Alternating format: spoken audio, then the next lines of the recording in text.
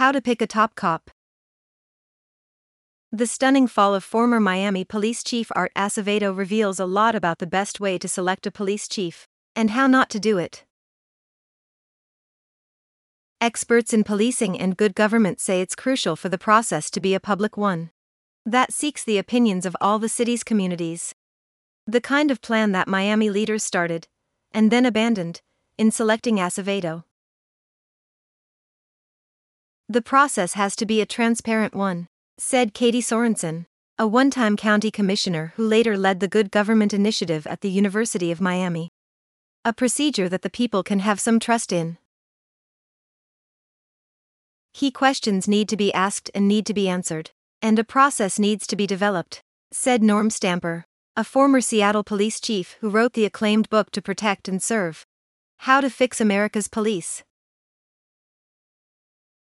A selection committee is a good idea, Sorensen said, with input from all sides, including various racial and ethnic communities, to find someone who has knowledge of trends in policing, with Black Lives Matter being a crucial topic of any selection process these days.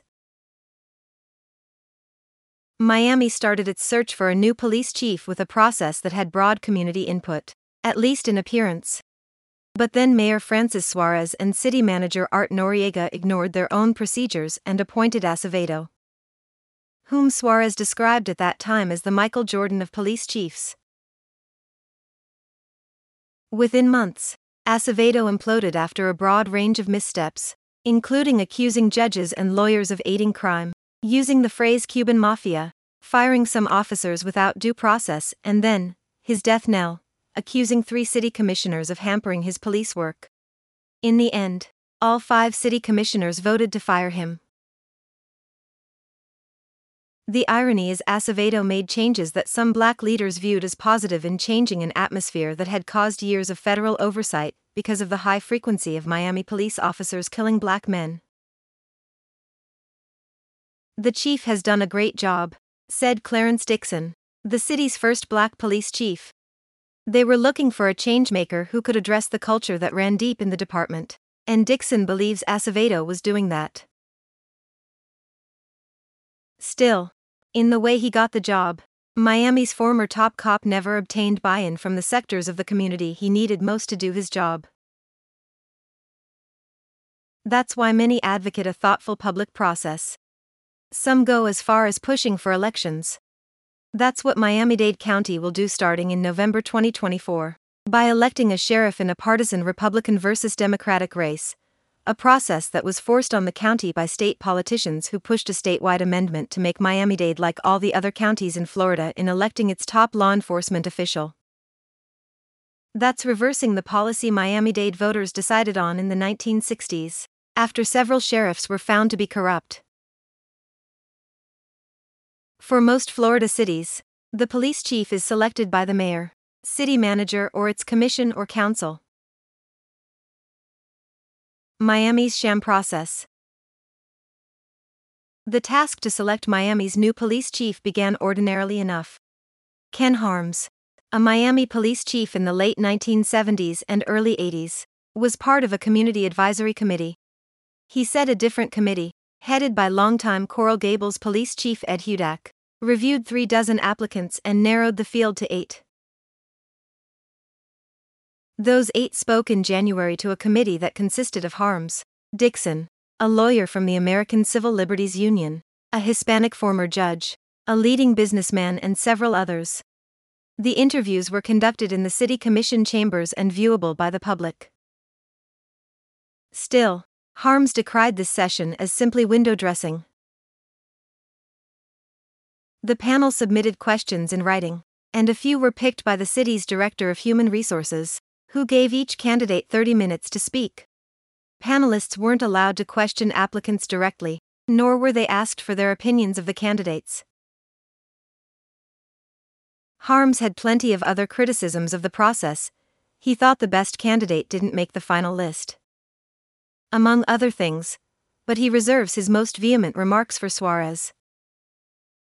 I don't think Suarez had a clue what he was doing, said Harms. They set up the rules and then violated the rules. Acevedo didn't even have an application submitted when he was selected. They did no background check. He absolutely should not have been considered. The 8 finalists included 5 from inside the department and 3 outsiders, experienced cops from New York City, Philadelphia, and Pittsburgh. 2 finalists were black. Whatever deficiencies the process had, the candidates at least appeared in a public forum that was open to commissioners and others to hear. That meant the 8 were invested in taking positions that could get Miamians to accept them. Acevedo didn't go through that process. Because of that, Harms says, he didn't have to learn what the community was seeking and was beholden to no one outside Suarez and Noriega. What's more, by circumventing the established process, the mayor and city manager turned those involved against Acevedo. Harms and perhaps others on the committee fed damaging information on Acevedo to city commissioners. 2 of the finalists ended up testifying against Acevedo at his final commission hearing. How to get it right. Abandoning a selection process is asking for trouble because it alienates all who went through the process, said Stamper. A cop for 3 decades before becoming Seattle's chief. When you get the rug pulled out from under you, you're not going to be happy. It's a way to make it very difficult for the new chief. Stamper believes the job of chief, especially in an era when officers' actions can spark riots, calls for the most competent leadership we can provide. Police chiefs have the overarching responsibility to set a tone and provide transparency. Today's chief needs to listen attentively and respectfully to police critics as well as blind supporters, said Stamper. They attend community meetings, walk the beat, ride with their officers. They need interpersonal skills. Selecting such a person requires very strong community participation, grassroots, civic leaders at the table, including elected officials and law enforcement critics, says Stamper. Harms and Stamper point out selection groups can be aided by organizations designed to sift through applications and do background checks, such as the International Association of Chiefs of Police and the Police Executive Research Forum.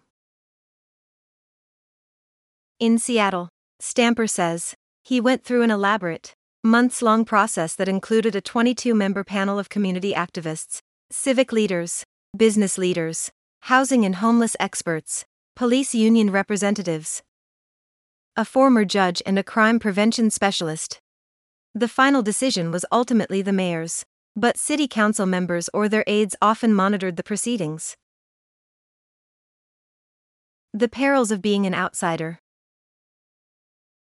Stamper was an outsider from San Diego when he took on the role of Seattle's police chief, and he knows that coming in cold to a new city can be a challenge. That's especially true in Miami. Harms agrees.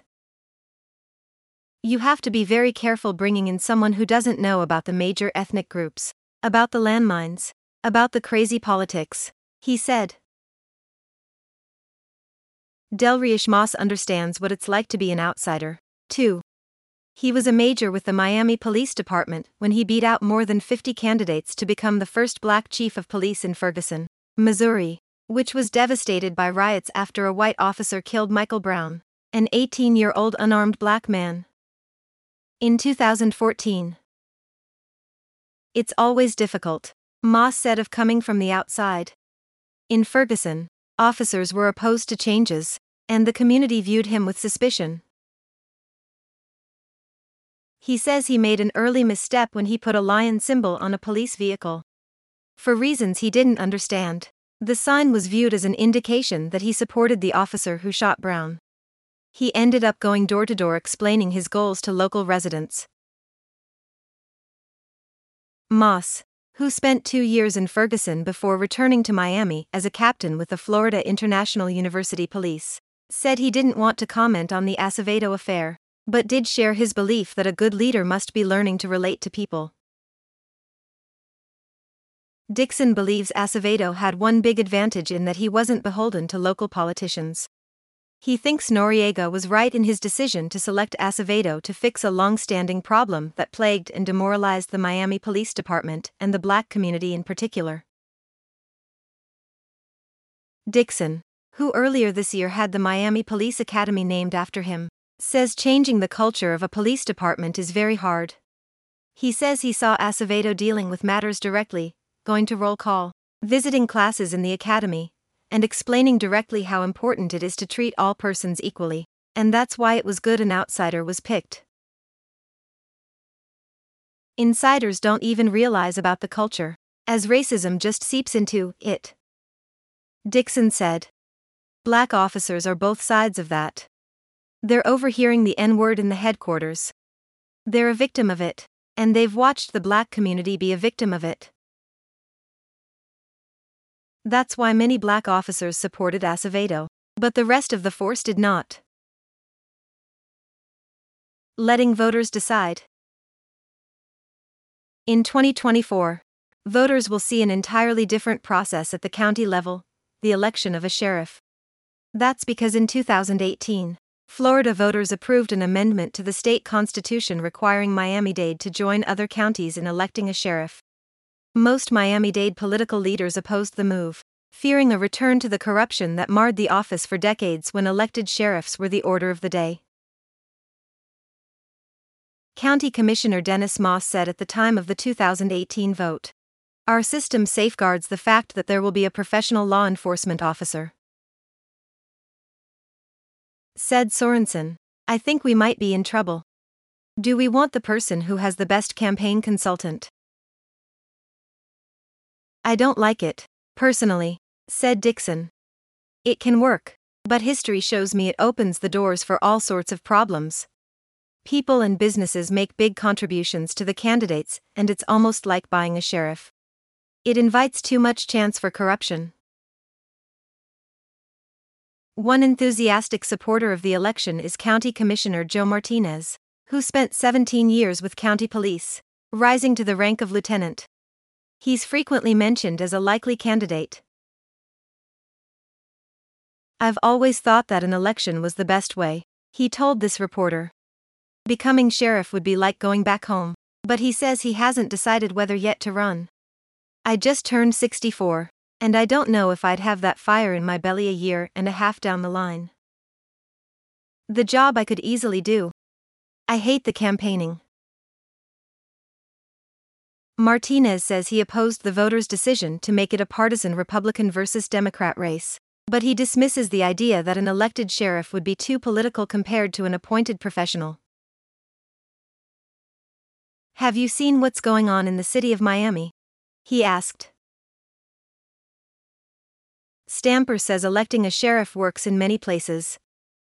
"But I'm vehemently opposed to a partisan situation, which is what Miami-Dade is headed to. That makes it too political."